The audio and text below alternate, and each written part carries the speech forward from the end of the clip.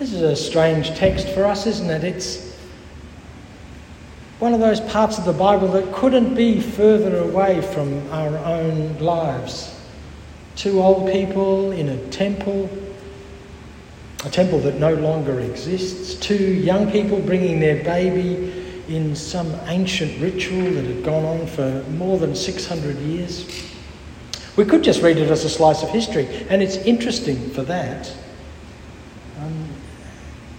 We could read it as, if you like, a press release by the author of the Gospel of Luke, for whom it's really important that Jesus be seen as a good Jew, coming from a good Jewish family. Because as the Christian church, as it began to be known much, much later, began to grow, there were questions about whether they were really a part of the Jewish community or not. And eventually they were thrown out of the synagogues and seen as heretics. So it's really important to establish that Jesus was a Jew, so we could just read it as a press release.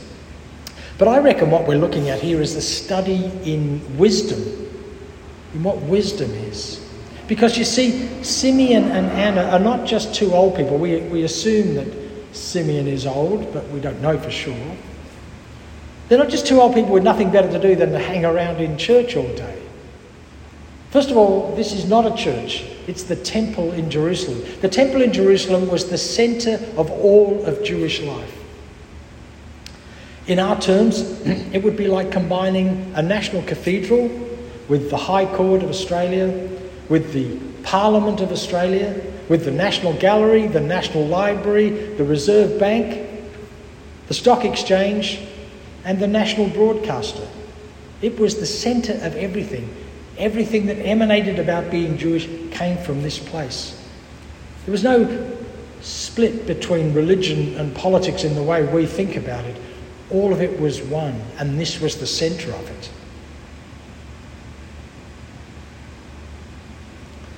So we have two people at the centre of their culture. Two old people at the centre of their culture. Because wisdom and age are related, as at least we hope. Since we're all getting older, that's our only choice except to not be alive. We know that age sometimes attracts wisdom, not always, not as much as we would like. And we know that youth and wisdom don't tend to go together. You have to have lived some to be able to turn knowledge into wisdom. So these are two old people at the centre of their culture. They're not retired from life. They're engaged in it. They're not going on and on about how it was all so much better in the old days. They're not going on about how young people have no respect, which we sometimes hear. They're active, engaged in their culture and making sense of it. And in fact, continuing to make it. Their presence in the temple is their presence in the middle of everything. And wisdom, of course, is trying to figure out what to do with what we know from the past, what we know in the present, and how it might make sense to us and be useful in the future. Mary and Joseph come to the temple, come to the centre of their whole world, seeking wisdom. They know there's a ritual. They know that after 40 days, the firstborn child must be brought to the temple to be dedicated to God. It's a part of who they are. It's a part of their culture. They're on a traditional pilgrimage. It would have been a pilgrimage just to get to the building itself. But they're on a much deeper pilgrimage than that. They're on a pilgrimage from the small and the domestic. If any of you have had children and you can remember back to when those children were very small, everything focused around those first few days, those first few months. Particularly if it's your firstborn, you don't know how to do it. And in fact, you never know how to do it, because if you have another one, they're a different person. And once you've figured out how to be the parent of a newborn, you've got a toddler, and you have to figure that out. So it's a constant learning, and it's always focused in all the time on the mother and the baby, and that's the way it's supposed to be. But there's a ritual pilgrimage that these people undertake to take from the domestic into the big world, into the huge temple, and into the big world of the culture in which they lived. They go from the small and the domestic to the universal, the large and the cosmic. Jesus, it turns out, was not their child. He was a child of the universe. If you remember back to the old poem by Max Ehrmann, Desiderata, that became very famous in the 60s, even though he wrote it back in the 20s. A child of the universe. The earth is the Lord's and all it contains, the psalm says, and that they would have repeated over and over again. It turns out that none of us are owned by our parents. Our parents' job is to release us into the world as well prepared as we can be. So the ritual does the work of taking from the domestic into the big culture of the world. We don't have these rituals. We're so atomized and individualized as a culture that we don't know how to do these things. And of course individualism is a good thing. It's given us so much, but we've lost so much as well by losing how to be a culture. There's the old African proverb that Hillary Clinton made famous. It takes a village to raise a child. It takes a whole community. Our First Nations peoples in Australia understand this. If you know any First Nations people and engage with people Indigenous in Australia, they will often talk about auntie and uncle. And it's a sign of respect to call someone uncle and to call someone auntie. The theologian in residence for the Uniting Church in South Australia, Denise Champion, is the sign of respect for when you meet Denise, she is Auntie Denise. Now, she might not be anybody's physical, biological auntie, but she is the community auntie. And that's a whole way of bringing up children that we have lost by atomizing. We've got no traditions for the rituals of moving, or rituals from moving to childhood to adulthood. Wisdom understands that you take the tradition and you interpret it for the present to lead us into the future. I think, as a culture, we're desperate for those kinds of rituals. If we ever had them, they've been long lost well into the distant past. The other thing wisdom does is it knows the moment that it's in. Wisdom doesn't live in the past, it takes the past into the present. It doesn't live in the past, it tries to understand the past in the present. This is what Simeon says: "My eyes have seen your salvation, which you have prepared in the presence of all people, a light for revelation to the Gentile and for glory to your people Israel." This is the present moment. It's only that Simeon is in the heart of his culture. Yes, it's a temple, but it's the heart of his culture. He understands what's going on, and he knows that this present moment means something. He knows what he's seeing. That's what wisdom is, isn't it? What is the moment in which we live? John Wesley used to go to his class meetings. He was a great leader in the Anglican faith, and it began the Methodist movement. He didn't mean to. It just began a revival that became Methodism. He would go to the little groups that he met with, what he called class meetings, and he would ask them two questions.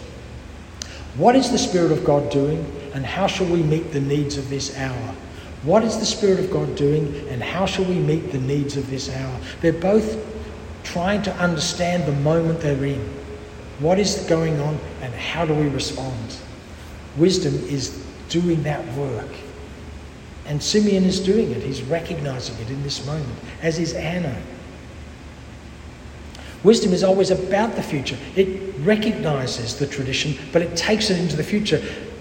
Simeon was looking forward to the consolation of Israel. He was looking forward. Anna was looking for the redemption of Jerusalem. She was looking forward, looking for the moment to come out of the moment that is. It's a constant call on us. How do we understand that? What is our call to do? And in a few hours, it will be another year, which in one sense means nothing to us at all. It's just a chosen marker. But in another sense, it means everything. It means a whole way of thinking. We could sort of mark it off that was 2023, soon it'll be 2024. How do we live into that new future with all its hopes and possibilities, on all the terror and horribleness that we've dragged with us into the new year, both as individuals and as a culture? How do we think about the future?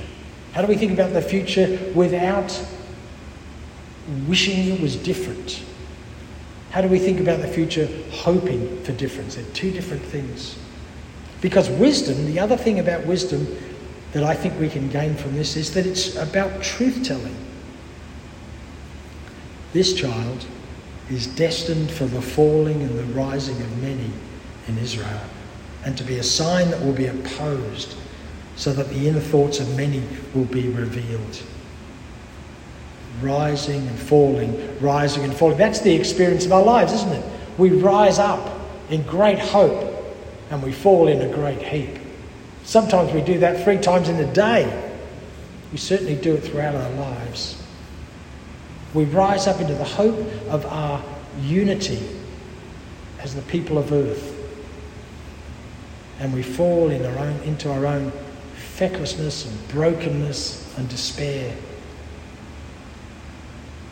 That's the nature of it. That's truth-telling. Nobody wants to hear the truth when it has to balance both how wonderful it is to be human and how shocking and terrible it is. We tend to want to avoid that. But truth-telling comes from wisdom, and wisdom tells the truth.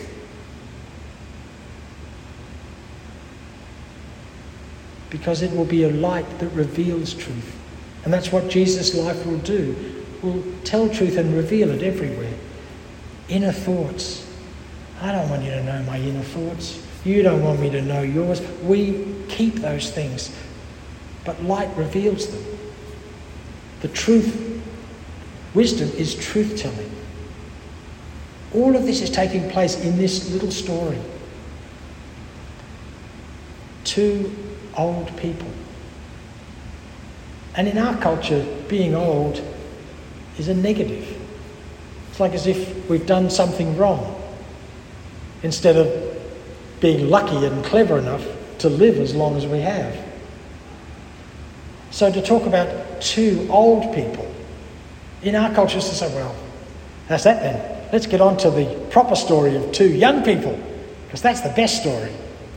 But here is the story of wisdom that comes from the age these people have and the life they've lived in the centre of their culture, living in courage and hopefulness, living in the moment they're in, not in the past, and seeing in that moment what could easily have been missed.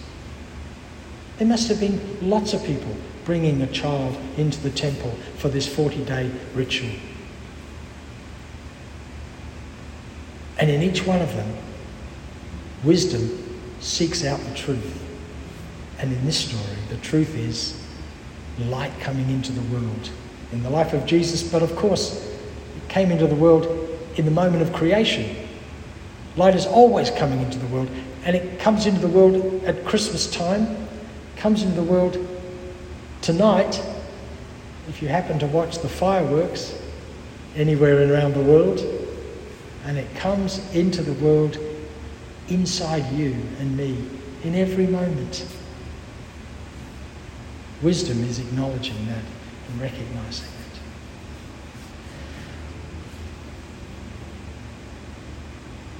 Let's hope